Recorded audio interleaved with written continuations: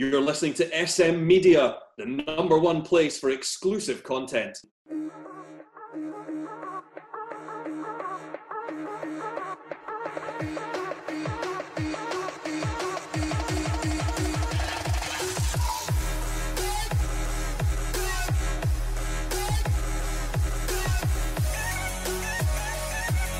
Hello everyone and welcome to this week's episode of the Scottish Football Show right here on SM Media. I'm Scott McPike. It's a pleasure to be your host as always. You'll see that the panel is makeshift this week and there's a couple of reasons for that. First of all, Rory, who is now kind of just basically at the BBC full time, he's presenting Countryfile this weekend, so he won't be on.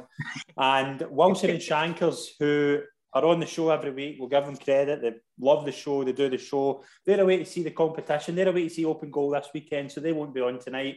They've let us down.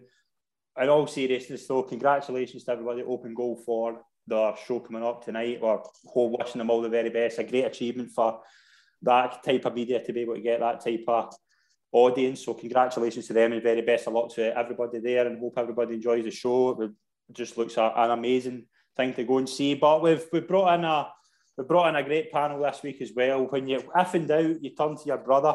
Callum, my brother, it's a pleasure to welcome you on the show. Thanks very much for joining me this week. No problem, Scott. Thanks for having me on. Brilliant. And we're joined as always by Charlie Richmond. Charlie, it's a pleasure to welcome you on the show this week. Thanks very much for joining me. No, thanks for the invitation. Delighted to come in and help you out in your hour of need for there. You picked a great weekend to be on with all the refereeing decisions we're going to have to deal with tonight. And plus, I wanted to speak to Shankers about his game yesterday. Dear, oh dear. Yeah, that was some game up at Were you at it? Were you at that? No, afraid not. No. Yeah, it's been a wild game. We'll cover that. We'll cover all the West of Scotland games in the extra show that's coming up this week. I'll make a wee announcement with that later on. But we have a couple of wee housekeeping things just to take care of before we get into the results. Shankers won a predictor this week with 8 points, so congratulations to Shankers. Great week for him. And as well as that, we've got an extra show coming up on Friday with Be the Juniors. So we'll announce more about that during the week. So that's something to look forward to this week coming. We'll look at the 6 results in the Premiership before we move into other things. Hearts 2, Motherwell 0, St Johnstone 3, Dundee 1, Dundee United 1, Ross County 0, Livingston 0, St Mirren 1, Aberdeen 1, Celtic 2 and Rangers 2, Hibs 1 today. We'll start off at Tynecastle. Hearts 2, Motherwell 0. Hearts went top of the league for yesterday. 2-0 victory. Liam Boyce with a penalty and then a terrific free kick for Stephen Kingsley. Charlie, I'll start with you. It's a terrific result for Hearts, but it was a kind of very even game, I would say. I think Hearts got the better of the quality, but Motherwell can take away a lot of positives from that. It was just a kind of good game all round, wasn't it? Definitely. It seems to be that Hearts started the game better, got off to the better start. The penalty, again, an opinion decision with regards to the Boyce is scoring for fun at the moment, and they go and take that chance. And then again, Kingsley with a wonderful free kick. But again, question the goalkeeper setting up the wall to his left side, and then he moves across, and then he's done by taking that extra step and a half, and he puts it into his right-hand corner. But it seems to be that in the second half that Motherwell really put on the pressure, and if it wasn't for Craig Gordon having a couple of saves, Motherwell may have got something out of that. But going to Tynecastle, it's a difficult place to go. we say that regular on here, but I'll agree with you. I'll agree with you as well. I think Motherwell had a lot of chances. Craig Gordon was terrific. I think as well, you've got to give a lot of recognition to the two midfielders yesterday. Benigni? Yeah, he seems to be setting the header on fire. Everybody seems to be talking about this player, and sometimes that can be the downfall, because there may be a few scouts heading to Tynecastle to look at this. Can we take him in a permanent deal from there? So sometimes it's good that he may be even be looking just to reignite his career as well. And then there's other times that people will just be coming in and saying, is it Scottish football a stepping stone for him? But he seems to be on fire at the moment, and he seems to be generally a very good technical player. Yeah, some of his control yesterday and some of his technique was brilliant. I thought as well the boy Irvine as well. I thought he had a really good game in the midfield. I think they kind of complement each other together quite well. Callum, what was your thoughts on Hearts 2, Motherwell 0? Yeah, you look at it. I think also you've got to mention Liam Boyce. I think obviously he gets a penalty, but he also misses a penalty. Also to put that across to Charlie, whether that was a penalty as well. But yeah, they're playing well. I mean, the thing is, can they keep it up for the remainder of the season? Where obviously it's the two big Glasgow clubs who obviously go away with at the end of the season. But the challenge for Hearts next will be to keep it going as far as they can. Did you think it was a penalty, the second one, Charlie? I'm sorry, I never saw it, pal. I'm sitting here wide open here to be absolutely slaughtered, because the commitments now of running after your son and daughter have taken me away. I know that the highlights were on about the back of 12 or something like that, but an old codger like me is like to go to his bed at that time. But for future reference, I will do my homework before I come on. I thought it was a penalty. I thought it was kind of one of those you've seen them given, but in the height of the day, is it a penalty? I don't know, but I do think Hearts are certainly. The good thing about that, Scott, the good thing about that is Hearts rose to the pressure. Yeah. Albeit they were only going to the top of the league for potentially 24 hours minimum. They rose to the pressure, and they took that and they said, right, we're going to go out and get a result. And it also shows as well a bit of unity and a bit of working for each other can get you a long way. Mm-hmm. Sometimes it's not always about that wonderful, great player that comes in and set. Sometimes it's just working as a team with regards to there. So Neilson will be taking that away. Robbie will be taking that away, that he's delighted because Motherwell were obviously on a good run as well. So to get that and go top of the league, he'd be happy with that. Yeah, definitely. I was surprised that Motherwell didn't score. Did you see the amount of saves that Craig Gordon had to make? Yeah, I know. But if you're talking about a player like Beningame who come up for England on loan, if Hearts are loaning out a goalkeeper who they don't have for somebody for down England, would he make the kind of saves the same as Craig Gordon would? I think it's difficult. I think Craig Gordon, you know what you're getting with Craig Gordon. It's the same with McGregor the day. You see some of the saves McGregor makes even Thursday night as well. You know what these guys, and I'll use Craig as an example. Craig was ridiculed because he wasn't playing the ball with his feet. He wasn't Brendan Rodgers, but what a goalkeeper, a shot stopper, and a communicator and a commander. And sometimes you need that more than playing the ball for the feet. Do you know you've got to admire about Craig Gordon as well as remember before he signed for Celtic, it was very a lot of people thought, including me, that he might never play again. There's a lot of injury problems, and to come back obviously was terrific at Celtic. He's went to Hearts and just done the same thing. He's had a great career, and I think we don't speak often enough just how good he's been for the clubs he's played for. But obviously Hearts were top of the league, a brilliant result for them. Keeps their unbeaten league run at the start of the season going. But we'll move into St Johnstone 3, Dundee 1. Chris Kane with a double, Stevie May for St Johnstone as well, with Sweeney scoring Dundee's first goal in 6 games, I believe. Callum, St Johnstone, you need your strikers to score goals, and they done it yesterday. Chris Kane with 2, Stevie May with 1. That gives them a lot of confidence that their strikers are doing the business. Aye, they really needed it. I think is that maybe the first or second one of the season? Yeah, I think you're right. I think they really needed it. I think that puts them up to 8th or 7th, if I'm right or wrong. I don't know, but they really needed that win. It'll be a big bonus, obviously, seeing Stevie May on the score sheet. Somebody who's not scored for St Johnstone for a while, I looked at. So it'll be a big positive for them to see how far they can keep going now after the wee European stint. So it'll be good to see how far they can go now. Yeah, definitely. Charlie, St Johnstone, obviously, with a big win there against Dundee. We'll touch on Dundee in a wee minute, but St Johnstone are, as I said there, the strikers doing their duty. It's important at a club like St Johnstone that your number 9 gets goals like that, and Chris Kane obviously with a double yesterday. It's a big boost for him, and obviously a big boost for St Johnstone after a kind of shaky start, would we say? Very much so, because, excuse me, I said on a time last year, I said, I'd be surprised to see St Johnstone back at Hampden, and I eat my words very, very graciously. You need your strikers to take the chances, because St Johnstone are not going to create a lot of chances in other games with regards to this.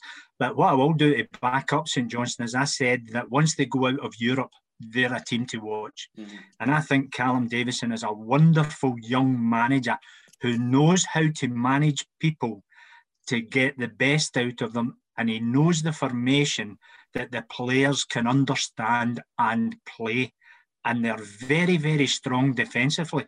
As albeit, okay, they conceded, but you'll not see. I don't think you'll ever see St Johnstone getting thumped 4-5-0 because of the organisation of it and the way Callum Davidson does. And I think I'm going to be shot down. But I think St Johnstone will go into the top 6. I know that they're sitting 8th at the moment, and they're 1 point, they're 4 points behind Celtic, etc., etc.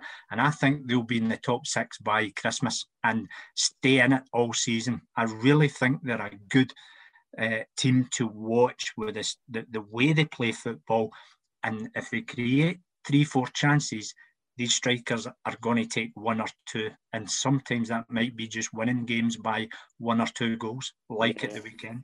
Also, we are talking about the European team they also lost. Was it Jason Kerr and McCann? I was just going to say that as well. They're two players that obviously were the backbone of the team. So to lose the 2 players without a replacement, it's obviously a big miss as well for them. To lose the 2 players without a replacement. So yeah, I think that obviously you made a good point there. Actually, you stole my shine with McCann and Kerr, but they're two massive players. They were 2 key players in the double winning campaign last season. To lose them, I think they brought in Ali Crawford as well. I think he could be a big player. I think he could be a big creative threat. Middleton as well. Glenn Middleton, there was a few times yesterday I was watching them. Middleton's getting forward. Middleton's creating a lot.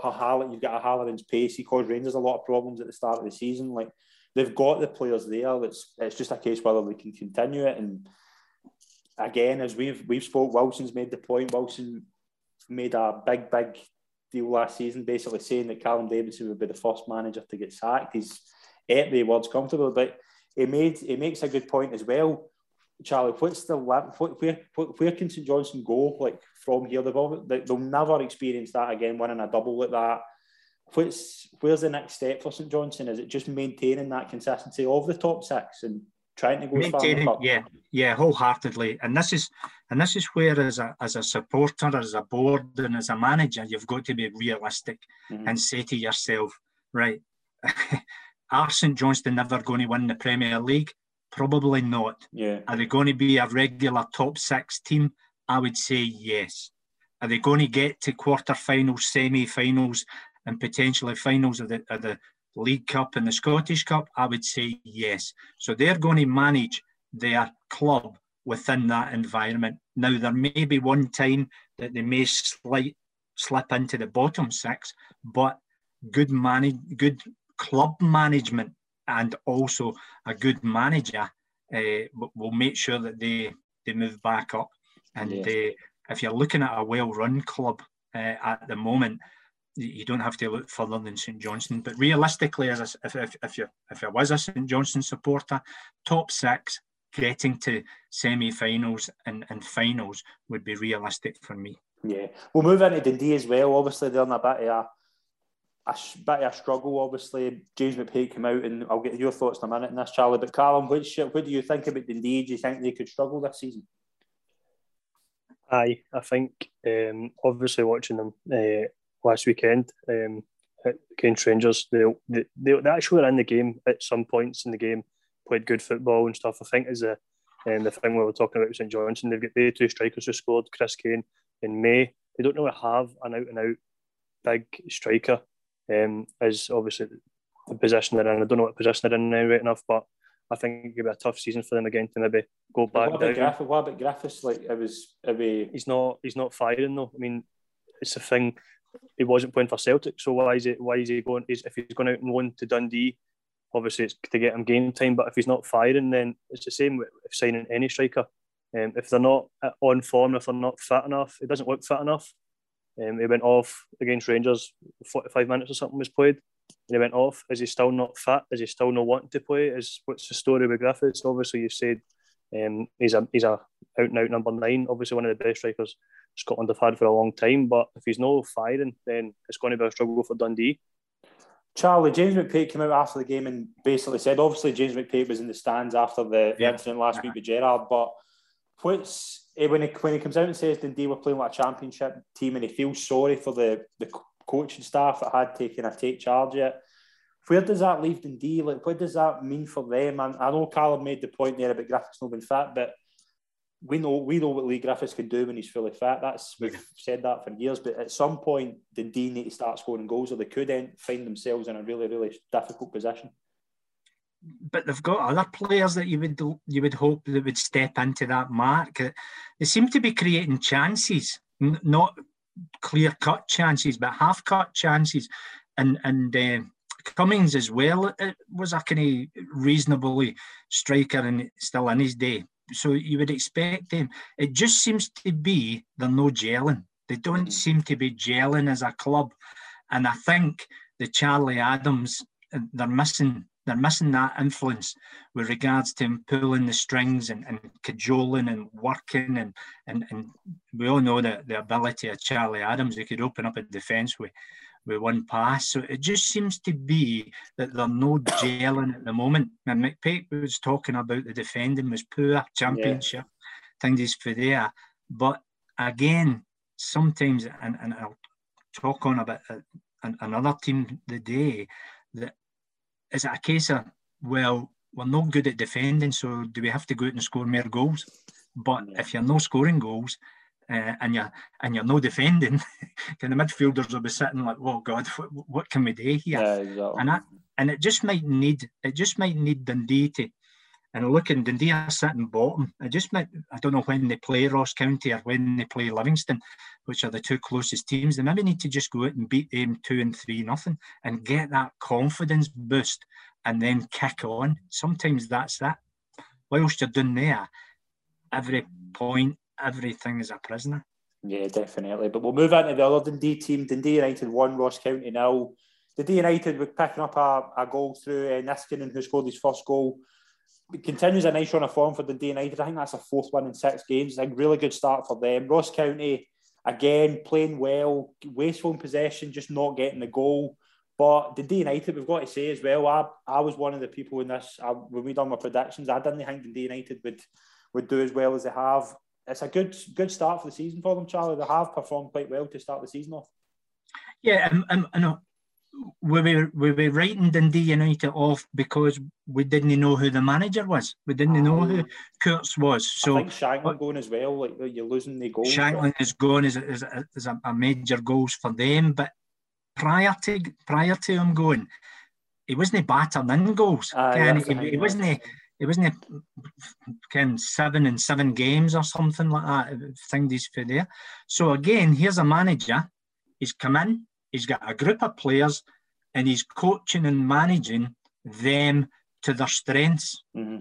And they're maybe only creating 1 or 2 chances, and they're taking it. Albeit the goalkeeper. What was the goalie doing, Tom? I know. And the goalkeeper framed it.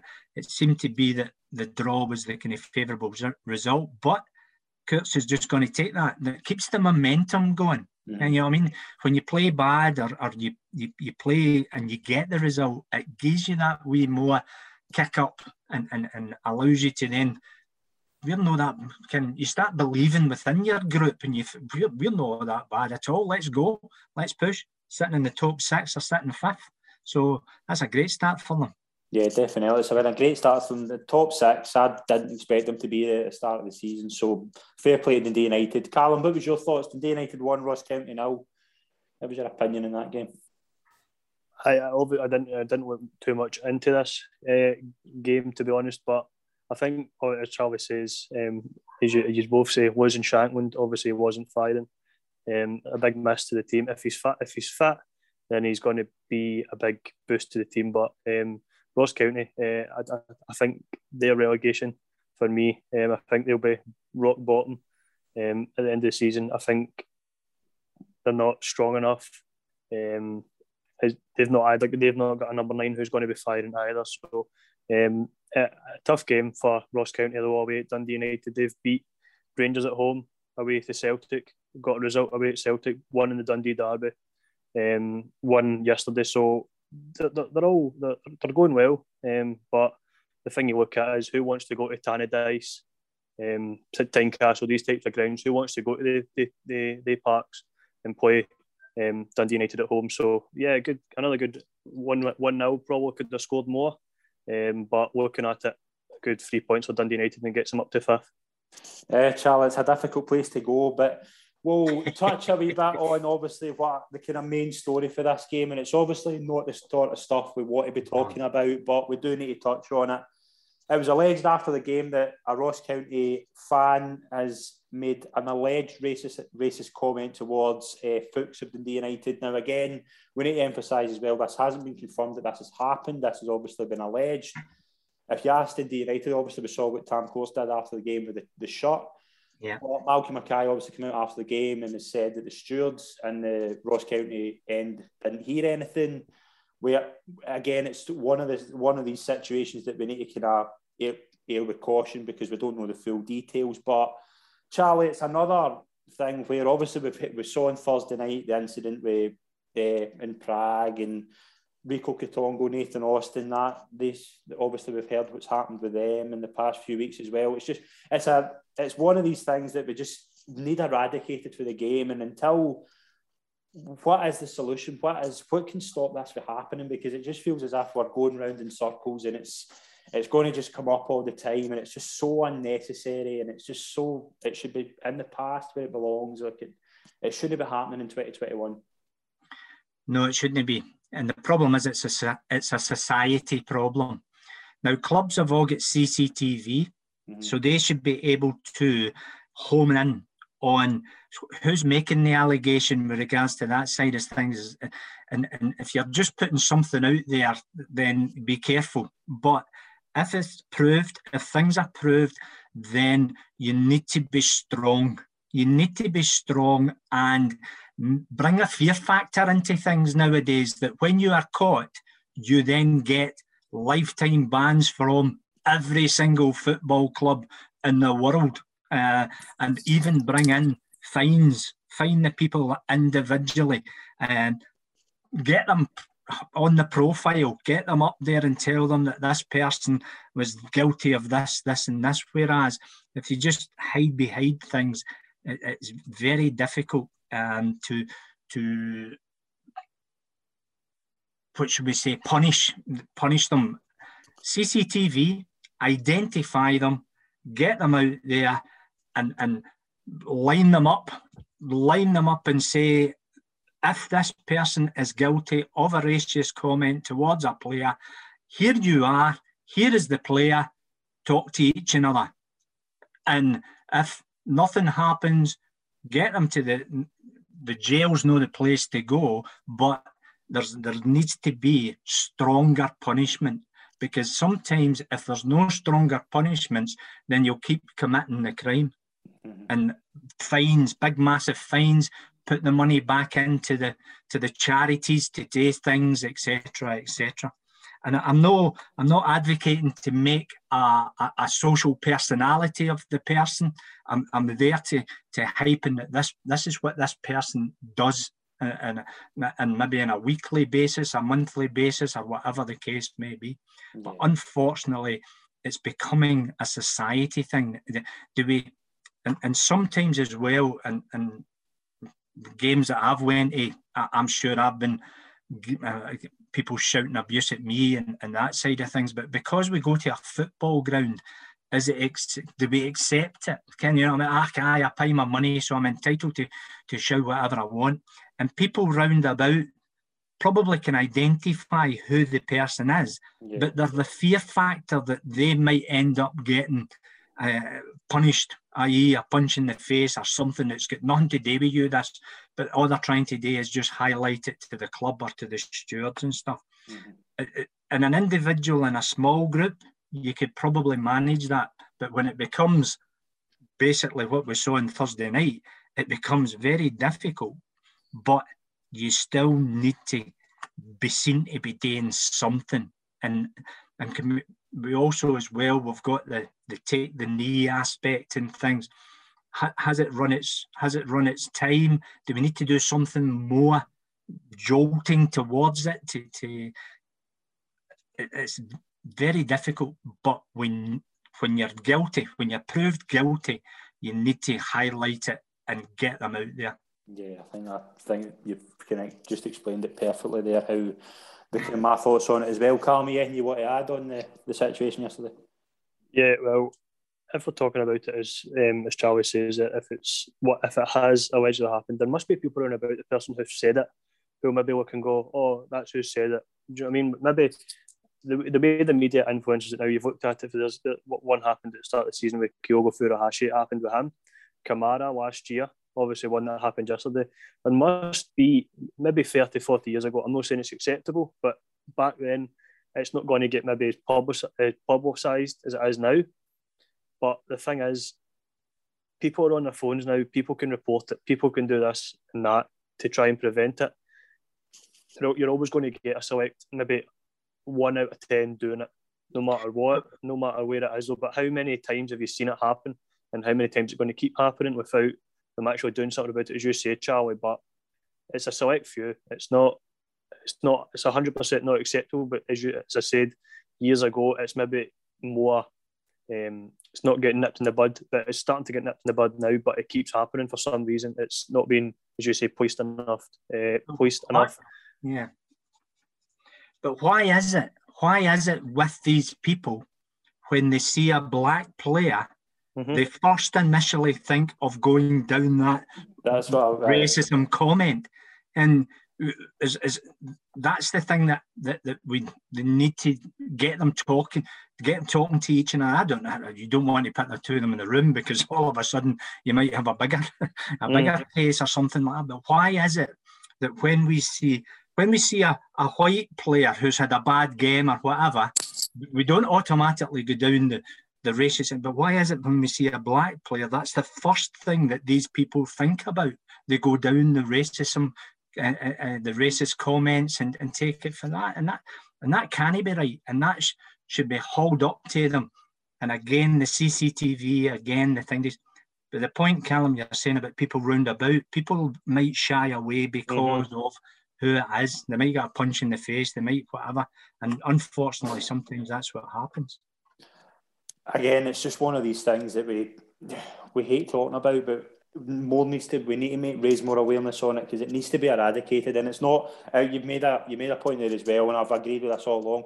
It is a society problem. Like, it doesn't just happen in football. We see it and hear it everywhere. And I know in Scotland we've got a unique kind of thing of with religion as well. Like, it just needs all to go, and it's just a bad advert for society, football as a whole. It just needs to go, and it's just the days for them it should never be happening in the first place in any era, but especially now when we've got a lot more equality. We're seeing a lot more kind of being done towards the other things, like other kind of areas of equality and things like that. It just needs to go, and we just need to be a fresher society and just be more equal. That's just the reality, and that's just where I wish we get to. But we'll get back to the football. We'll touch on the other game yesterday. Livingston 0, St Mirren 1.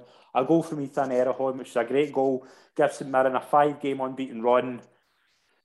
Callum, St Mirren get the result, but they have to thank their goalkeeper, who probably put in one of the best performances of the week, keeping Livingston out, because I thought Livingston played really good stuff, but Jack Alnwick was excellent yesterday, I thought. Yeah, he made a as you say, he made a couple of great saves. The thing is, everybody going away to Livingston, another tough place to go. To go away and get a 1-0 victory, it's a good result. It puts St Mirren up a bit. Livingston, we brought it up on the first 3 games we brought up on. Another team who I think will struggle this season. St Mirren, they played well. Both teams had good chances. Shots on goal. I think there was not a penalty chance for Livingston early in the game. About 20-30 minutes in, was there not a penalty chance or something? But as I say, Livingston at home against St Mirren, 2 kind of even teams closer to the bottom half of the table, should maybe be picking up at least a draw at 3 points. But as you say, Jack Alnwick take a good few saves to make. So I think St Mirren will be delighted with a 3 points on the road. Yeah, definitely. I think you've phrased that really well there. Livingston 0, St Mirren 1. Charlie, what was your overall thoughts on the game? Yeah, just to echo what Callum says, I think Jak Alnwick was the star performer. He seems to be doing very, very well. Again, who will probably putting his stamp on that first team jersey for long and weary. Can they keep hold of him with regards to there? But the big thing that's coming from this game is that any game at Livingston doesn't seem to be a good flowing game of football for whatever reason. Sometimes the pitch, but sometimes the way Livingston to just sit in there. They obviously, the goalkeeper who was very good last week, but again, he threw the ball into the back of the net for them. I've said it before to you, Scott, and I'll say it again. I think Livingston will struggle big time now. They played to their strengths when they had Lyndon Dykes up there. I just don't see them having. They're bringing a midfielder, Shinnie. Okay, he'll work hard. He'll do things as a natural goal scorer, playing left midfield and then playing as a striker. It's a big ask for the player, and as long as you go without scoring, the confidence goes. And if you're not scoring, you look around and you see conceding those types of goals. It's a very, very long and lonely road. And as much as the manager's there, Martindale's there to try and take the hit, his honeymoon period is over, and he's now going to have to earn his corn. But I don't think Livingston will be. I think they'll either be the automatic relegation or they'll be in the playoff. But it will definitely be between Livingston, Ross County and Dundee. I think that as well. I think as well with Livingston, as you say, they've never really, as you made a good point, they've never really replaced Dykes. And I think although they beat Celtic and they play the same way, it's very compact. It's very just keep the players out for as much as possible. Keep the game tight, and it's if you lose a goal, it becomes. It's as if they're setting up to defend and not be defeated at the moment. Aye, and it doesn't matter who they play, whether they go away or whether they're at home. It's as if they're setting up behind the ball not to be defeated.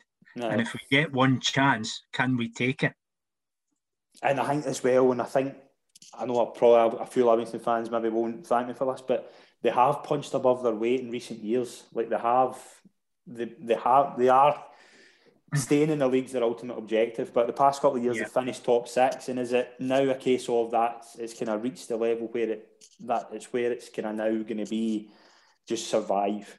And they've lost a lot of players as well. Obviously, Dykes away to QPR. There's a couple of players left as well. It seems to me as well that there's a lot of, like Andy Shinnie, I think a lot of the load's going to go on him because of his experience in that, and it's fair enough and things like that. But you need, obviously Jeremiah Thomas as well, who's a big player for them last season. They don't have that anymore. They need to bring in a couple of players who have that experience and have that kind of ability to change a game. Sort of what, like, maybe we'll touch a bit on, like, Motherwell as well. They brought Tony Watts there. He's a player with a lot of experience. They've got that striker, and I think a lot of these teams need that kind of striker to just get them out of the hole. Yeah, the two players you mentioned previously there for Livingston, Scott, are both above 6 foot. So when you're sitting with two banks of 4 and you get the ball in your 18-yard, you've got that target man to hit. And they'll hold the ball up, and we probably defined Livingston with that style of play, and you had the runners off it. Forrest hasn't really come in and hit the ground running at the moment. It's not as if they're creating chance after chance after chance in that style. But then again, what is Livingston's style of play at this present moment in time? It's sit in, but we haven't got the target man to hit. So how do we get out there? And then it's just phase after phase after phase. Yeah, definitely. But obviously they played well yesterday and just were unlucky with the result. But we'll move into the two games today. We'll start off with Pittodrie, the early kick-off. Aberdeen 1, Celtic 2. Furuhashi gave Celtic the lead, and then just after half-time, Lewis Ferguson brought Aberdeen level. A late winner from Jota gave Celtic the 3 points. Charlie, we spoke a lot during the week about Ange Postecoglou and his ability to change the game, and we thought, did Celtic lack character? to go and get results and dig deep and get a win. They did it today, and it was a tough game, as we keep saying, a tough place to go, but they got the 3 points, and it was a massive win for Celtic. And could this be the start of a wee run for them? Yeah, I don't doubt for a minute Celtic's character, and I wouldn't doubt anybody playing football that they don't have the right character with regards to there. What I do doubt with Celtic is the ability to defend, and the continuous ability to defend and defend and defend. And I was doing a wee bit of research, and we were talking about Ange Postecoglou. If you imagine Brazil of the 80s were a team, well, if you score 3, we'll score 4. Mm-hmm. If you score 5, we'll score 6. And that seems to be is his stamp on it at the moment. But Celtic are they're no firing in cylinders as well, with obviously with Furush, what's his name? Kyogo Furuhashi. Yeah, as long as now that he's coming back, it's a big, massive burden for a striker to carry a club. Yeah. And yes, it's a great result for them because they've dug in. But the stats are Celtic had 2 shots and goals and scored. Aberdeen had 1 shot and goal and scored. Aye. And you've got to kind of weigh up that side of things. Sometimes the 3 points is better than anything else. You blow the stats out the window because we're away down the road with the 3 points. Is it a turning point? Well, they go to Motherwell next game after they've got a hard run of fixtures as well, but it's a thing where they can really make that a stepping stone of that. We push for that. They've obviously the 2 European games that were obviously disappointing Thursday night, but I think they go to Hibs as well. Am I right? I think they go somewhere else before the end of the month, and I think they go to Hibs, and there's a lot of pressure on Celtic at the moment, and I think as well, I'll bring Callum in this as well. But scraping a 2-1 away win against Aberdeen in their current form at the moment, it's not really the box office result, if that's the right word to use. I thought though, see when Furuhashi scored, it was a terrific goal. I was telling everybody as well when I was talking to Furuhashi's movement is remarkable. He's a fantastic player. There's a lot of, you can tell just his intelligence as well. The thing I like as well, IQ, he knows where to be. It's a terrific ball for Turnbull, but he knows where to go. That's the thing as well I like about Furuhashi. And obviously, he's a striker. I remember Craig Brown telling me this. Craig, as a striker, once you see the defender's number, you've got him. Aye. And that's one thing he does. He goes left and then he just comes away right and he's there. And the centre half doesn't know where he is. He bang, goal. Yeah. Callum, what was your thoughts on Celtic's victory over Aberdeen? Yeah, obviously it's a 3 points on the road, but as Charlie said, brought it up about the defending. I just think you have said it on here before. I know I've not been on quite a lot, but I've listened to it. It seems to be every week. It seems to be crossed balls that Celtic cannot defend from. The ball comes in, and I think someone goes to win at the front post, and the ball, Lewis Ferguson, it doesn't even hit it that hard. The guy in the front post can't get it, and Joe Hart can't even go towards it. It's the same situation every weekend. Obviously, the second goal they scored, you haven't mentioned that yet, but the second goal they scored is a great goal. The ball comes across to the left-hand side and it goes right across the box, and Jota just taps it in. It's the 2 goals Celtic scored. Obviously, they're 2 great goals. The goal they concede, it's calamitous. It's just the same situation every week. If they were to sort that out, though, I think if they do sort that out, they'll go on a great run of form. We all know what Celtic can do. Going forward, they just, as you say, the guy Furuhashi, he'll get Celtic goals. He'll create chances. Away to Aberdeen is never easy, but Aberdeen haven't been on the best run of form. I think is that only is that maybe the 4th game they've scored in this season? Yeah, something like that. So you've got stats there, haven't you? You're up cheers. To date. But I think as you say, Celtic will struggle with that all season, no matter what team they come up against, if they can't stop conceding goals. That's the main issue for Celtic. Yeah, the second goal as well. The winning goal was a terrific goal. Obviously, when I think that's exactly where Tom Rogic is your guy to bring on. I don't think come on and change the game. Aye, and I think as well, the one of the things I had with Celtic at the past few weeks was Turnbull and Rogic seem to be very similar in the regard. I think they're too similar to play together in a two-man midfield. Obviously, McCarthy was playing behind McGregor, done it today. I think playing that kind of holding midfielder with McGregor and maybe Turnbull when you bring Rogic on, he changed the game, as Callum said. It's a terrific piece of movement and terrific pass into Montgomery, who lays it into a brilliant position for Jota to put the winner in. But if you've got a brilliant striker running and moving, put me in the middle of the park and I would look great putting balls through to him. Aye. Sometimes it's always not only the person on the ball, it's the off the ball movement and makes it with regards to then. And if you've got a guy like wee Kyogo, he's one of the guys you're thinking to yourself, thank God he's in our team. Thank God he will look at him because we can give him the ball inside the box. He can create that yard.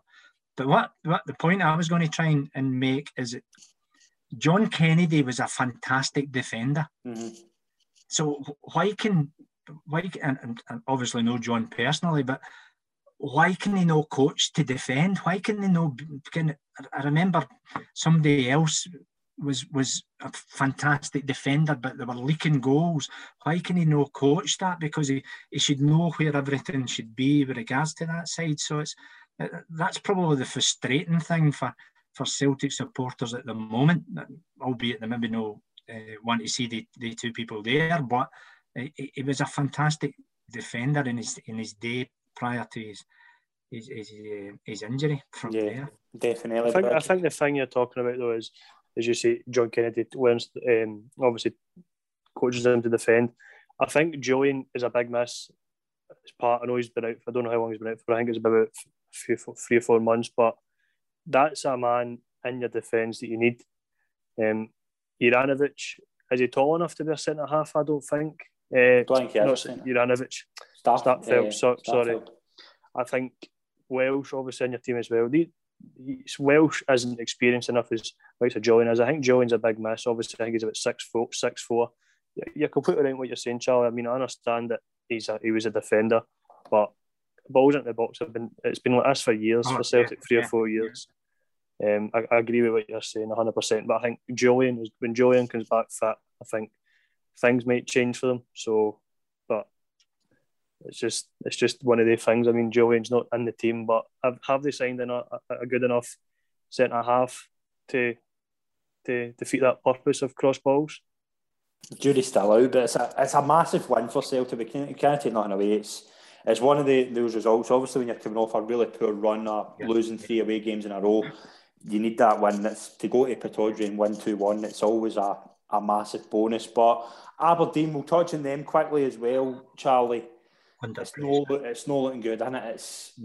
And what is the solution? I thought as well, when Brown went off, you could see there was a massive the presence missing. Like when Brown went off, I thought there wasn't the same intensity, and I think that did lead to them kind of going out the game a bit, because I thought until Brown went off, I thought they were really, really on top of Celtic in the second half.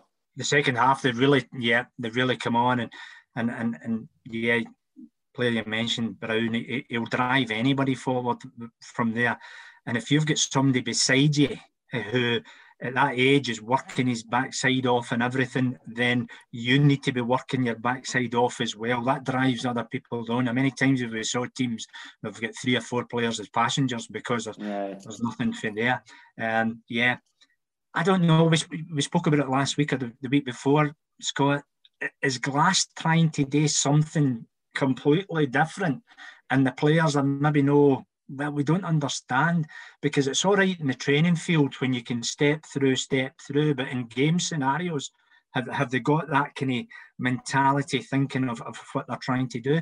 Does he need to go just strip it back to basics? I heard his interview in the wireless when we were obviously driving up, and he says they're no far away. Maybe in the 35 minutes of the second half, they didn't look far away, but they didn't create chance after chance after chance. And Aberdeen at the moment, they're sitting ninth. It's the worst start they've had for up 10 years. And they really need to go on a run and pick up points, because, again, you speak about the St Johnstone fans.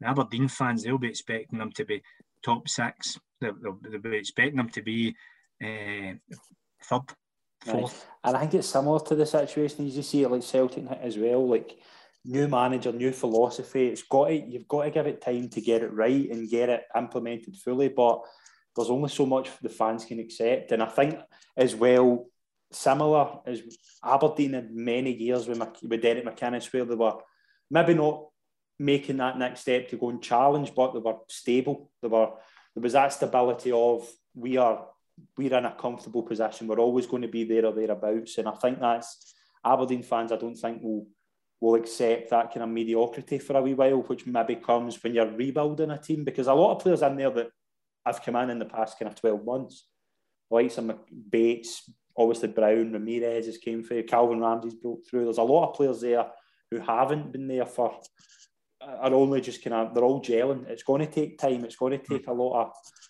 of time and a lot of patience. But again, in Scottish football, with Aberdeen, we know that their history and things like that. Does it get that time?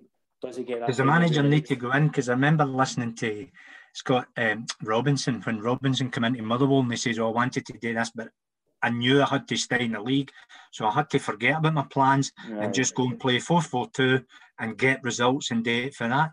So does Stephen turn around and say at the moment, I forget what this wonderful philosophy I'm trying to play, and just go back and steady the ship and say, right, let's try and get a couple of victories, a couple of points on the board, and then still in the background still trying to work on whatever he's trying to play. I don't think we see Aberdeen playing differently from the Derek McInnes days at the moment. I'd agree with you.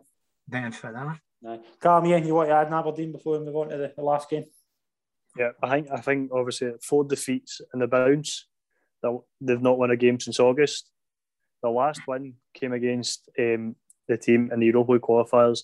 As you are both saying, it's going to be a struggle unless, just Charlie says, unless they try and change something. Go back to what Charlie was saying about Scott Robinson. Do the same as he did. Try and make sure they can get wins.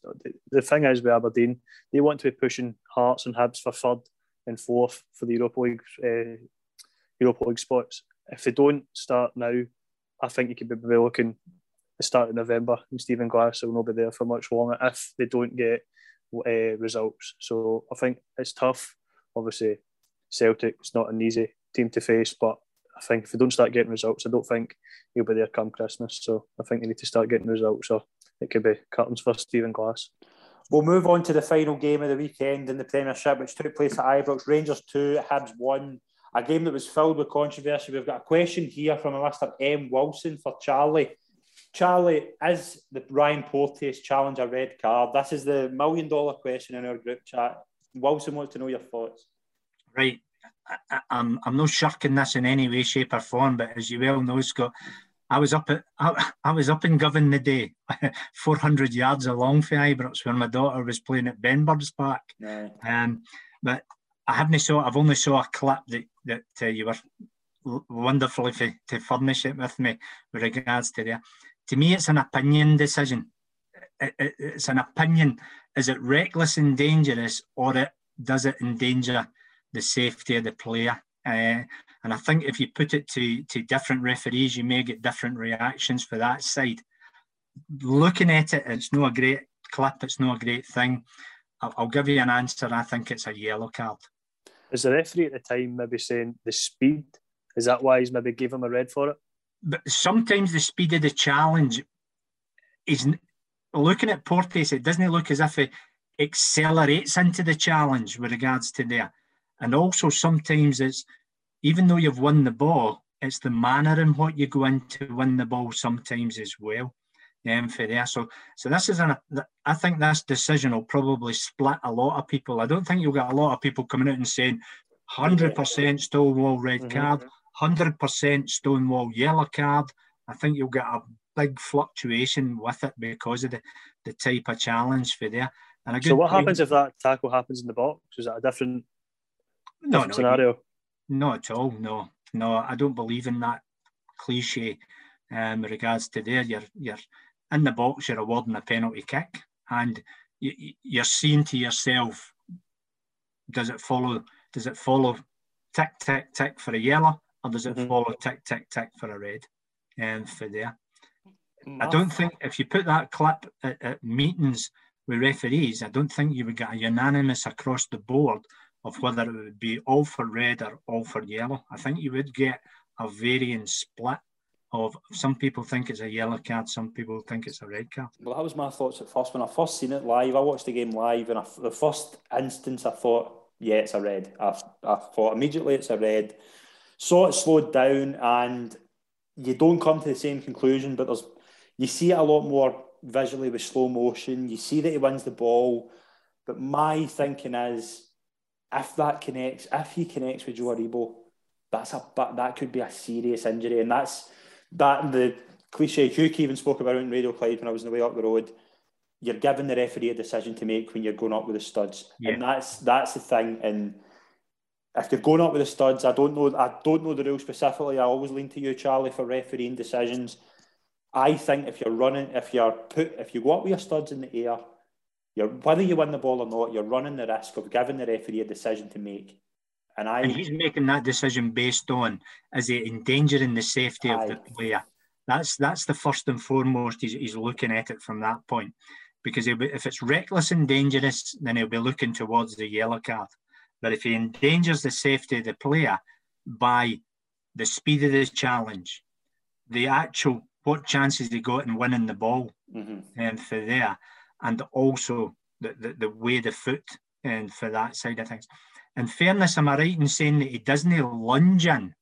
It's not as if he's on the ground. Yeah, he's on the ground and sliding. I think his boot goes up towards Aribo's shin. Right. I think that's how, as you're saying, is it on the ground? I think he was up maybe just below his knee, maybe not as far up as that, but I think that's where the height was. I was the opposite to what Scott said there a minute ago about at first he thought it was a red card. I thought at first it was actually quite a good challenge, right? Because you see everybody looking, and obviously in the crowd you see them all shouting and everything, but Ryan Porteous just runs on as if he didn't make a bad challenge. But then you do see the replay, and you do see the foot going up towards the shin area. I was opposite to what Scott said about. At first, I thought it was a good challenge, and then you see it the second time, you think it's worse than what it looked at first. So I don't know your opinion on that.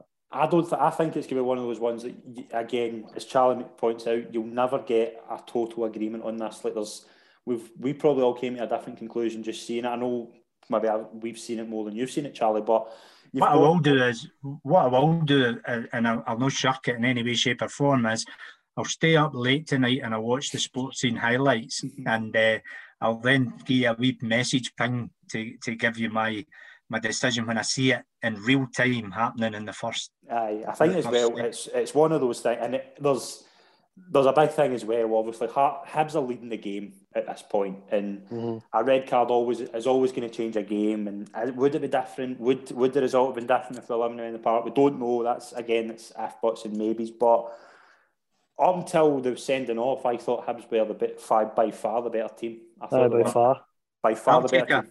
I'll take a wee quote from, as we heard for here. Obviously, when Porteous went off, Allen was sacrificed. Yes.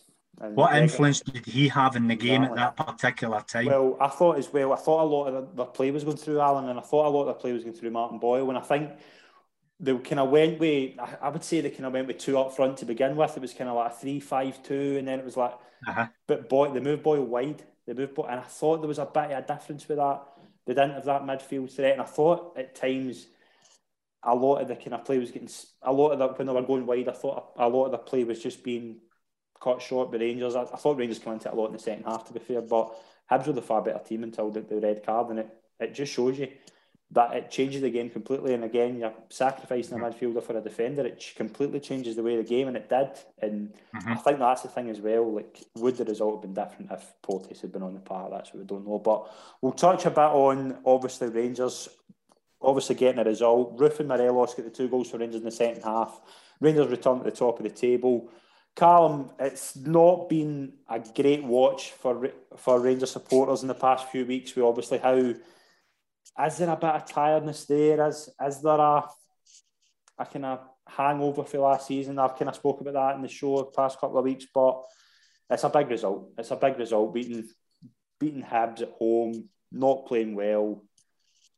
Must be a big advantage getting into an international break at the top of the table. Yeah, it is. Obviously, any Rangers, they want 3 points no matter who they're playing or where they're playing. The thing is, if you watch Rangers for the goal they concede, it's, we talked about Celtic's defensive problems in the previous game we spoke about. The defending for the goal that they concede is absolutely horrendous. I mean, the ball comes in, Barisic tries to stop the cross. No matter, he's got to get his foot out seriously quicker and try and stop the cross coming in. Nisbet, it's a great goal. Don't take it away from it. It's a great header, an absolute great finish. But the goal they concede, there's 2 players marking him, so they say on the telly. The 2 players marking him, Lundstrom and Goldson, they're a considerable height. I mean, we spoke about it when we were watching it. I have never seen Connor Goldson or Ian Balogun dominate the box for Rangers at the defensive side. Connor Goldson, yeah, he scores headers going forward, but at the back, I have never seen him go and demand the box. I don't know how you feel about that, but that's just the way I look at it. I mean, the 2 goals they score, it's 2 cross balls again. Three goals from 3 cross balls. The thing is, I've said it to you hundreds of times, Scott, the amount of time when the last international break came around, Rangers were going to rest and try and get back to a structure and try and kick on from there. They didn't do that after the last international break. Will they do it this time? We'll see. But I think it just looks good. They're still winning, which is a bonus for them. But they're not winning pretty. Maybe that will be the case for the full season. We don't know, but they're still winning. So Rangers fans probably can't complain, but probably will. But the thing is, they're still winning, so we can't really say too much. So, Charlie, obviously you've been in an era like I was at the end of that when Rangers were winning by odd goals and winning 13 things like that. I'm used to seeing that, but when you've dominated a season the way they did last year, they've called it relentless. They were relentless. They were winning games comfortably. They were scoring goals for fun, especially at home. When does that become difficult to maintain when you're winning ugly, but you've got the ability? These players are capable of so much better. You see like Aribo, Hadji, even Kamara, they're so much better than what they're showing this season. What do you think is the reason that Rangers only maybe at the level they were last season? Two things. I think the first thing is that it's easier to win the championship. It's more difficult to retain it. Mm-hmm. And I think they're seeing that maybe at this moment in time. Because last year, when they played in Europe, they played some really good football, and they come back and played domestically and played good, or ground out the result from that side. So we're seeing maybe that mentality that it's always difficult to retain something. And last year, without the crowds, there was a wee bit more freedom to play.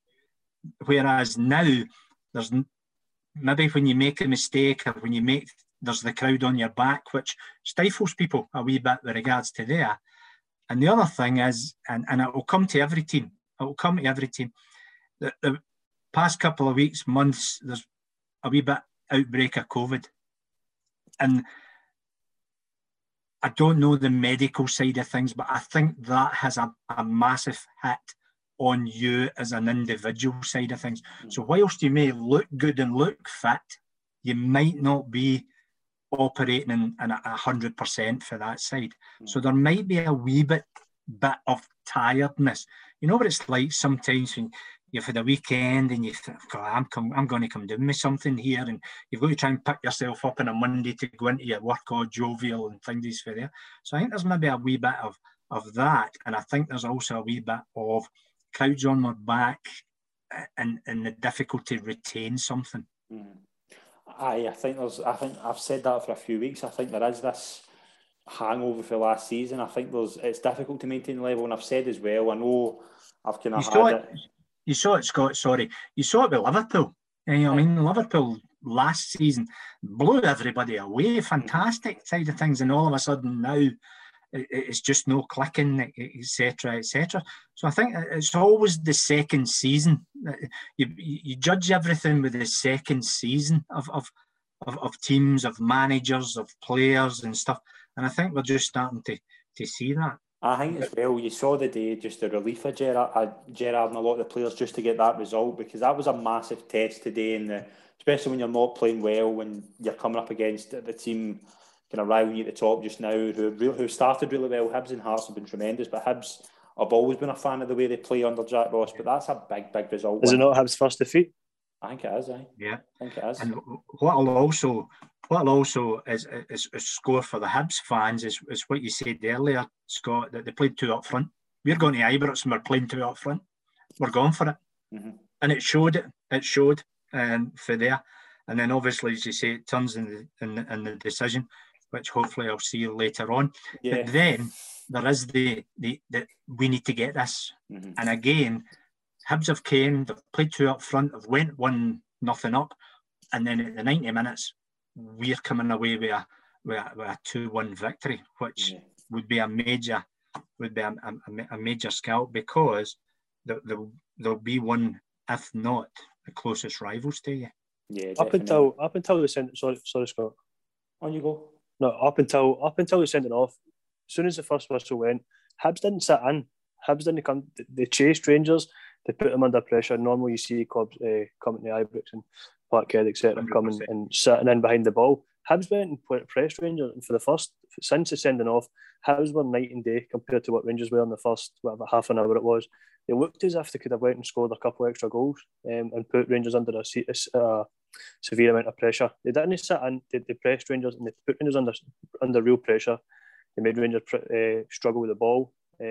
But the thing is, Hibs are a good enough side to go and do that at Ibrox and Parkhead, stuff like that. So I think if the sending off didn't happen, I think Hibs probably still would have won the game and went on and probably dominated the second half. I know Rangers will come out in the second half and obviously come out a bit better, but I still think Hibs would have won it. I just think in the first half an hour, Rangers were nowhere near what Hibs were. Hibs were in, their intensity was good. I just think that's just my opinion on it. I think the first 25 minutes, I was really impressed with how Hibs came out and didn't sit in. Yeah, I'd agree. I think Hibs were far better on the first half. I think Gerrard, when he brought Roof on, I thought it gave them a bit more direct threat, and I thought it did change the game. Obviously, but would they have done that though if they had 11 men? Probably not. Well, probably would have. They brought Roof on at some point, but what would they have done it differently? I don't know. But you're talking there about cross balls. There was two terrific crosses into Roof and Morelos, and I thought Patterson was excellent today as well. Yeah, I think Patterson played well. Is the international break coming at the right time for Rangers just to get that, as Callum says, but we thought we'd see in after September, getting your players like Kent back, who's a big miss. I think Kent's a big miss, even when he's not playing well, because he's wanting on the ball, he wants to create things, and Rangers need that. It's a wee bit of kind of myth type of thing. It's an international break, so we'll get a rest.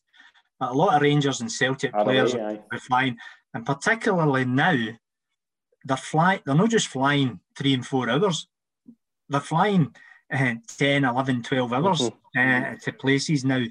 So that'll have a drain on you as well. I think a few Rangers players in Nigeria, if I'm not wrong. Depending what their their qualifiers are with regards to it's World Cup qualifiers, isn't it? World Cup, across the thing. I'm thinking the Euros. No. So they'll be away. They'll be doing it with regards to there. So sometimes they're getting people rest. The international break is good for your injured players who are just there or thereabouts. Then we can work in them and we can do it for that side of things. Yeah, definitely. But we'll touch on the results in the Championship quickly. We'll ask everybody the result of the weekend. Morton 2, Arbroath 2, Hamilton 2, Inverness 1, Kilmarnock 1, Raith Rovers 3, Partick Thistle 4, Ayr United 0, and Queen of the South 1, Dunfermline 0. Storylines for the weekend: Kilmarnock and Inverness, both two of the top teams in the league, both losing. Big Kilmarnock losing at home to Raith as well. Big wins for Raith, Partick and Hamilton. Charlie, what was your result of the weekend in the Championship? Result of the weekend, unanimously, hands down, Hamilton, with 10 men, holding on to beat Inverness Cali. Nice. But a great result. Badly needed as well. Badly needed it. Particularly, majority of us have got Inverness Cali going down there to give them a good thumping. Having no conceded goals, etc. Good away for him. Dodgy's got them organised and structured. But Hamilton, fair dues. They come out early, scored early. Player gets sent off. I can't mind what it was for, but they hung on. Then Inverness scored late on. It was about 70 odd. They got the one back, so they must have been backs to the wall for there. So that's a great result for Stuart Taylor. Hopefully, again, that'll kick him up the table. Well, it moves him. It moves him from 9th to 8th. It's a big 3 points as well, beating the league. Massive. Callum, what was your result? What was your result of the weekend in the Championship? My result of the weekend was Kilmarnock 1, Raith 3. I'm just saying that. Your co-host Mark Wilson, to see what his reaction will be. Obviously, that's two games now without a win for Kilmarnock.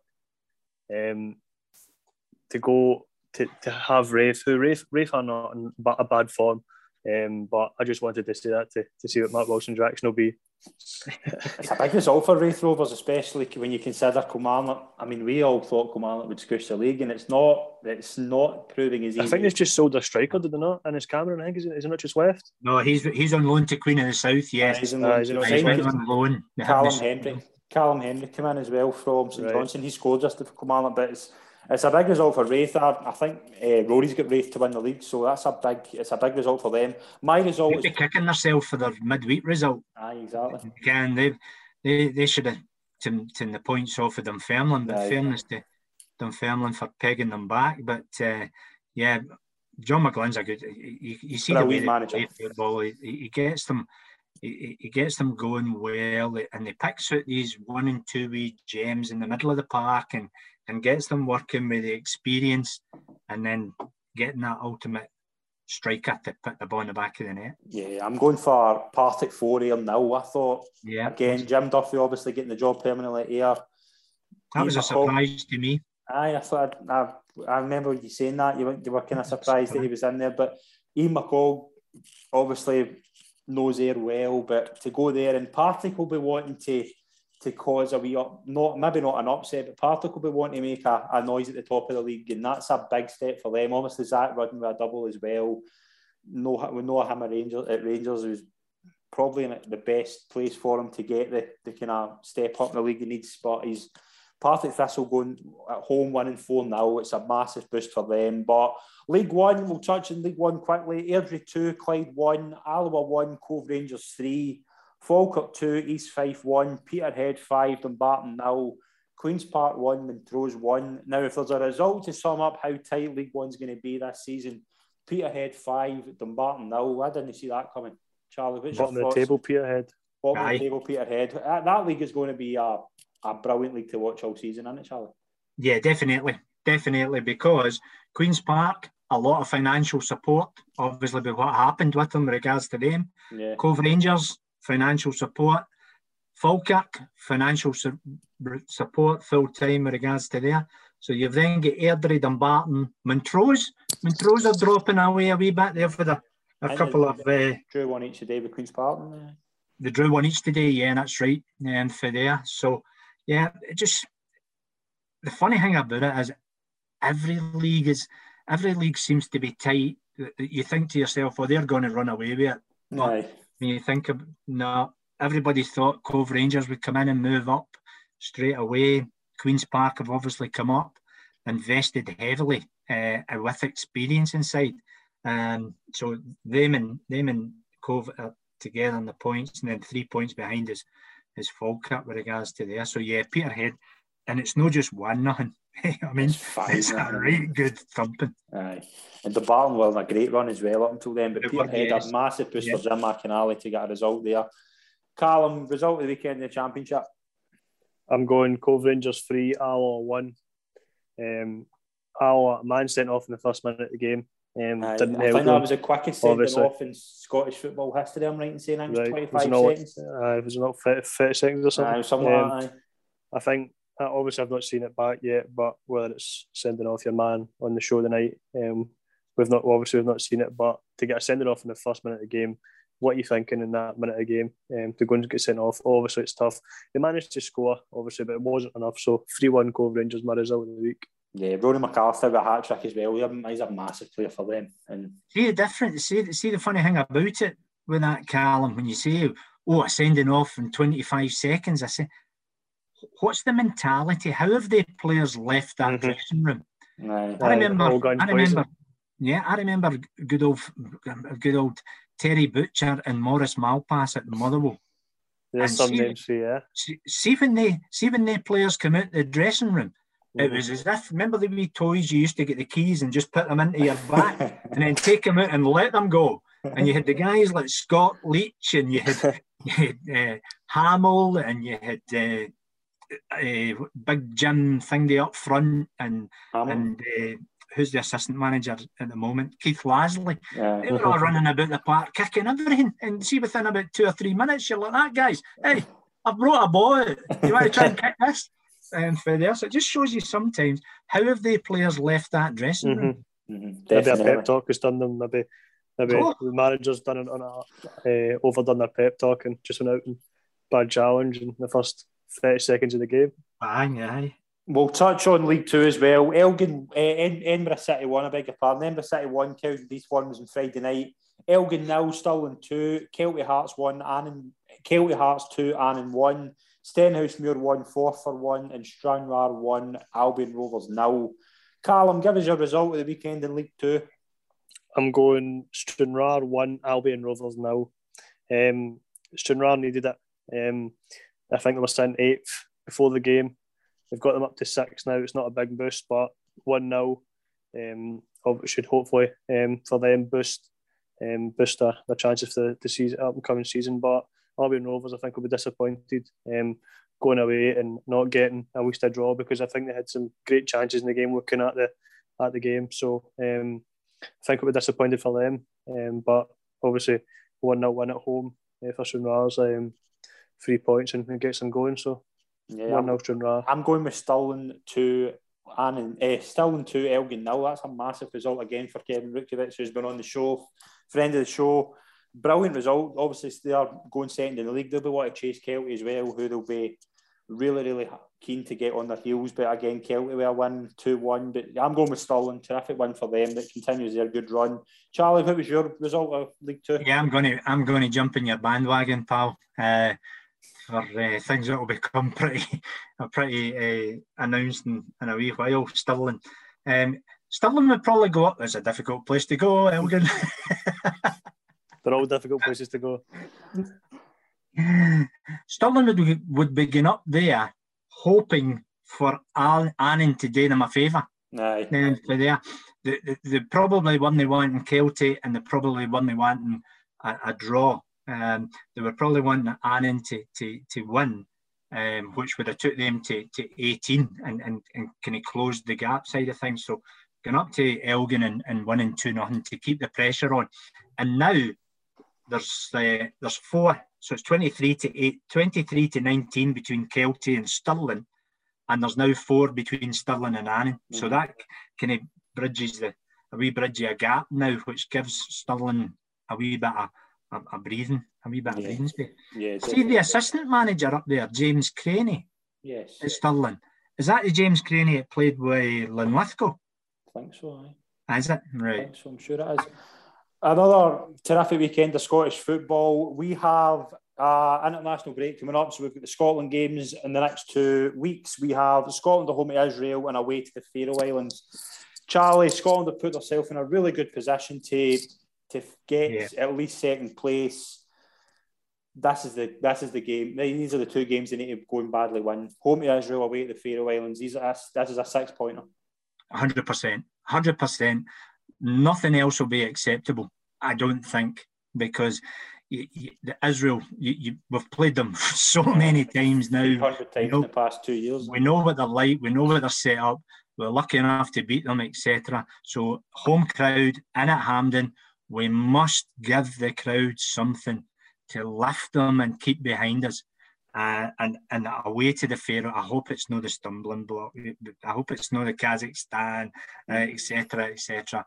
We go there and we just cement it. We've got to take 6 points to keep that pressure on. I don't know the other fixtures with that, but I think we would all assume that Denmark's going to go and take it. Denmark play Austria. And Scotland play the sure they do. Aye. So we're thinking that Denmark's going to take the group. They're going to go ahead and Denmark, take the group. Because I think the last fixture is Scotland-Denmark. Aye, they're home to Denmark. So hopefully the group will be decided. I'm not saying Denmark are going to lie down to us in any way, shape or form, but you're thinking that the table's over for them. They've qualified for there. But this is you know that way you always see about there's the control point in a game for refereeing. This is the points in the bag for the Scotland qualification. If we don't come out here with 6 points, I think we can see the tables turning. Yeah, Stevie Clapton needs to win comfortably against Israel 2-0 or something like that, but then go to the Faroes and really put in a performance and come back with 3-4 5-0 result. Yeah, but it's badly needed to this is the kind of they put themselves in a good position. That win against Austria has just made this vital to get the points. Callum, give us your thoughts on Scotland's 2 games coming up against Israel and the Faroe Islands. I'm just going to second exactly what Charlie says. 6 points from 2 games. That's what we need.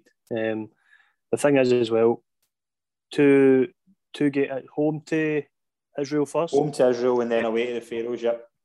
Away to the Faroes. Well, you probably prefer them to be at home, but both at home. But one away to Austria. The last 3 wins, 3 games that you want to win. The next 2 coming up. They're 2 games that Scotland should be winning.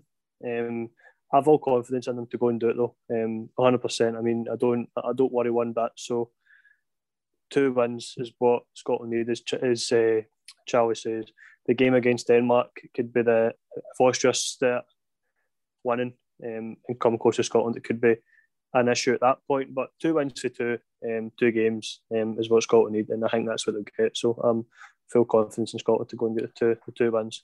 Yeah, I'll echo what you say. I think that's two games they need to badly win. I have full confidence that they'll win both. I think as well, home to Israel, just get Israel beat and then hopefully never see them again, because they've played them so many times. It's beginning to feel like it's just Scotland-Israel every kind of international break. But it's 2 big games. But we'll obviously have kind of coverage on that during the week. We'll be making wee predictions and things like that all during the kind of upcoming shows and things like that. But we've got a wee interesting point. It's quite good we've got Charlie on to talk about this. Obviously, we've heard the news this week that potentially this could be the time where VAR, video assistant refereeing, could be implemented in Scottish football. There's meetings and summits set, I believe, with the kind of governing bodies and kind of SFA, SPFL. I think a few of the clubs are meeting as well. Yeah. Charlie, it's probably the kind of taboo with Scottish football. We know how it's implemented in England maybe isn't right and isn't fully effective, but we have seen it work. And referees, I think, I've always kind of thought this as well, and you'll maybe agree or disagree, but I've always thought the standard of refereeing in Scotland could be improved, and is this the thing that could do it? Is it the right time to kind of move with the times and get this technology in to give the referees more help when it comes to making big decisions? Unanimously, yes, and every referee in Scotland wants it, and the reason they want it is for 7 guys. There's 7 guys in the FIFA international list. And if we don't have VAR, then those guys are no going to be considered for later stages of the major tournaments, the Champions League games, the Europa League games, etc., etc. And now they've obviously brought it into the World Cup qualifiers and the Euro qualifiers. You're not going to be involved in that. There's nothing worse than going away as a team of officials and they're split between countries. Now, albeit Scotland and England, the language barrier is not a problem unless you come from Auchinleck and somebody comes from Newcastle. Not only joking, for there. So you want to go away as a team for there. Now, will it improve the standard of refereeing? That's a hypothetical question, but what it will do is it will cut down on the clear and obvious refereeing errors. And that's what VAR is to do. We are unfortunately looking at it in the English Premiership, and I think personally they use it incorrectly because some decisions are opinion decisions. And if the referee makes that on-field opinion decision, then leave it. You saw it working fantastically well in the Euro Championships. Yeah. And the amount of games where there was VAR reviews was quite a lot, but the amount of overchanged decisions were very few and far between. And that's why FIFA have now took the reins of bringing VAR to the countries who are not financially better off. And it's called VAR Lite. Right. And it's a different financial package where you're not getting the all singing, all dancing, but you're getting a good coverage in order to do the job well. And I believe it's Howard Webb who has been challenged with looking after this part of the Europe in order to deliver it and get it to go through. In Scotland, we need to. I've always said it will come. When it will come, it's just a matter of time. And now FIFA have, with their committee, have said the financial restraints of the all singing, all dancing can't be met by some countries. So now we've scaled it back a wee bit. And that's what Howard Webb will come up and he'll talk to the clubs, he'll talk to referees, and he'll tell them about it. And if it's implemented, it's not there to say, so if you're refereeing, Scott, and I'm in the caboose and I'm saying, I've got a different opinion in that decision, come on and have a look at it. It's not there. It's not to do that. There must be a clear and obvious refereeing error. And if it's brought in like that, it will work. It will work and it will work well. And it will also enhance the game of football. If it goes down the avenue of what the English are doing with the difference of opinion, it will cause absolutely mayhem. Yeah, and that's the problem I've got with it. If it was to be implemented that way in Scotland, I don't think it would help the game. I think it would make. We're having debates tonight about Ryan Porteous, for example. We've not came to a definitive conclusion as a panel, the three of us. You're asking, I'm just using this as an example, say Nick Walsh, who was a referee, is on the pitch and you've got I'm only Hugh Dallas, for example. Say Hugh Dallas was a man in the VR room. He comes to a different opinion. Does Nick Walsh change his opinion to go with Hugh Dallas because of that's the way it's been done in England? Because that's the way it looks to me in England, the way it's done. 100%. That would be very, very, I would say, not dangerous maybe, but it would be a risky thing to do in Scottish football. Well, you take that example today, and we'll use Nick Walsh and we'll use myself for that. Yeah. So Nick Walsh makes that on-field decision. I review that, and I can't see a clear and obvious refereeing error. Yes. And I keep my mouth shut, and we go on with it. And that's how we should work with regards to it. If Nick Walsh issues a yellow card, I can't see a clear and obvious refereeing error. So we go with regards to that side of things. It's only when it's clear and obvious refereeing error. And that also means as well, Scott, as if there's two players that make contact in the box and one goes down and the referee gives a penalty, I still can't get involved in that because there's no clear and obvious error. The contact's been made. How much contact is an opinion decision?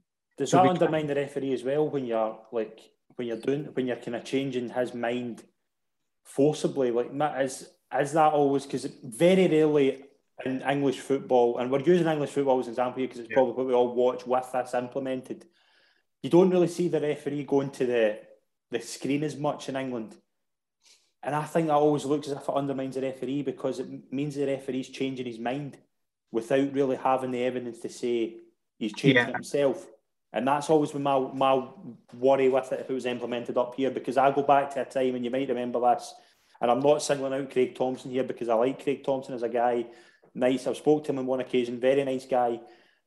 Do you remember, and I think it was maybe 10 years ago in the cup final, he gave a penalty. I'm sure it was a Rangers-Celtic game. He gave a penalty to Rangers, then changed his mind straight away. That's right. Thomas Wrong tackle. That was made a complete, like, that was a news story for days because he changed his mind, and I could see that having a similar effect here. When we know what the media kind of thing, especially with kind of football, how it works up here, that would be a dangerous game, and that's my example here. I'm not singling out Craig Thompson. I'm just saying that's the example I always go to if VAR was implemented, how quickly that changed. If circumstances, and you need to be aware of circumstances because of various different things. So offsides, VAR are going to look at offside and they are going to give their decision. So you're not going to see an on-field review on that part of things. Mm-hmm. On-field reviews will be like when goals are scored. Is there any foul play leading up to that goal? Is the penalty? Is it yes or no penalty? And also, is it a red card or mistaken identity from their side of things? So if you tell me, if you're the VAR official and you say, Charlie, you've made a mistake, I want to see that mistake. Yeah. I want to go and see that mistake and say, 100%, you've highlighted, I've made a mistake. I'm given, and you see the old rectangle, and I'm given the decision with regards to that side of things. Yeah. It's not acceptable just to say, Charlie, you've made a mistake, award the penalty kick and leave it at that. You want to go across and you want to see how, I've made the mistake. I've clear and obvious refereeing error. I'm happy with that. Bang. It goes with it for that point. Yeah.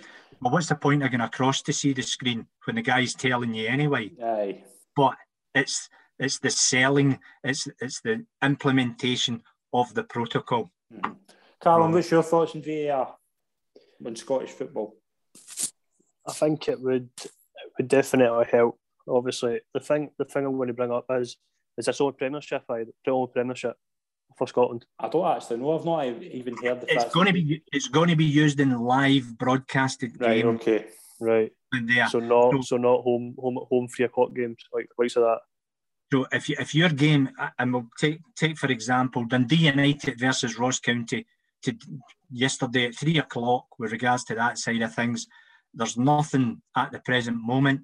Right. But what you might find is latter stages, there's a possibility to hook up maybe 3 or 4 cameras and look at it to that point. So they're going to start off, I can't mind what they said. Wait till I go back and see. Also, to add what you're talking about, I know we're talking about Scottish football just now, but I don't know if you watched the Liverpool Man City game earlier on. There was a foul at one point on Bernardo Silva. Milner tackled him and Silva landed on his head. Now, there was talk on the telly whether it was a red card or whether it was a yellow card, but Guardiola went off his head because nothing was given. If the referee doesn't give anything there, should the VAR not be saying, wait, hold on a minute, you missed that, you should be looking at the screen, or you should be... Is that not where that should come into as well? Only for red card offences, serious foul play. But is that not something that can change the outcome of the game as well? Like if the VAR official has identified serious foul play, then he will bring it to the attention to the referee to come and have a look at it with regards to there. The perfect example was the player who unfortunately broke his leg recently. Harvey Elliott. Got the tackle. The tackle went in, and all of a sudden 10 minutes, and then we decided it was a red card. Yeah. Yeah. But are these? I know we're talking about when you brought up the Charlie about the red cards. Is there no something else? It does annoy me a wee bit why they go red cards and only penalties. Game-changing decisions, major decisions. If the referee was to look at it, say for instance a shot was to hit a defender, and there was an opposition player close to the defender, and it hits the actual player on the team that hits the shot, and it goes out for a corner. Do you know what? But should it not look at that and then they score? They bring the corner in and they score. That changes the outcome of the game as well. Complicating into that is you'd be doing that. You're then going to look at the VAR official re-refereeing the game. Aye, right. We'll be here. We'll then turn a game of football into an NFL 3.5 day. Yeah. I know you can't look at every situation, but looking at it, would VAR change the Ryan Porteous red card today? I don't think so. Whatever the on-field referee went with today, I don't think there's a clear and obvious refereeing error. Right. So is that always based on just errors? It's clear. That's the statement. The statement must be a clear and obvious refereeing error. There, and to give an opinion, you're entitled to your opinion, but it's got to be when you're bringing the referee across to look at the because that was another thing in England. Decisions were given without on-field reviews, and it then became one of my pals down in England's like that. He says, Charlie, when you're coming across, you know you're going to be changing your mind. You know what I mean? Because all the communication is done here. Aye, no, that's what it looks like. But is it taking away the trust of the referees on the park? That's right, because if you've got an experienced official, if you've got Martin Atkinson as a VAR, and you've got the fella Coots refereeing his first Premiership game, he's going to be influenced by what Martin Atkinson is telling him. And that's what I was trying to say as well. Like that, if you've got, you should look at the pictures, and you should. Thanks very much. Here's the clear and refereeing error. There's no clear and refereeing error, so I'm not bringing you over to have a look at it. Yeah, definitely. But it's one of these debates that we'll keep having for until it's implemented. If there's news in this, we will obviously bring it to you in the social media channels. But we're going to wrap up the show there. It's been an absolute pleasure to do the show as always. Stay tuned during the week. We're going to have a Scottish Football Show Extra coming up on Friday. Our Player of the Week will be up during the week as well. We've got a lot more coming up on the channel this week. But to Charlie and Callum, it's been an absolute pleasure to have you on the show. Thank you very much for helping out this weekend. No problem. Thank you. Brilliant. It's been an absolute great, pleasure. Scott. Brilliant. Thank you very much to everyone who's tuned in. Please subscribe to us on social media and follow our podcast channels. Thanks very much, everyone. We'll see you soon. Cheers.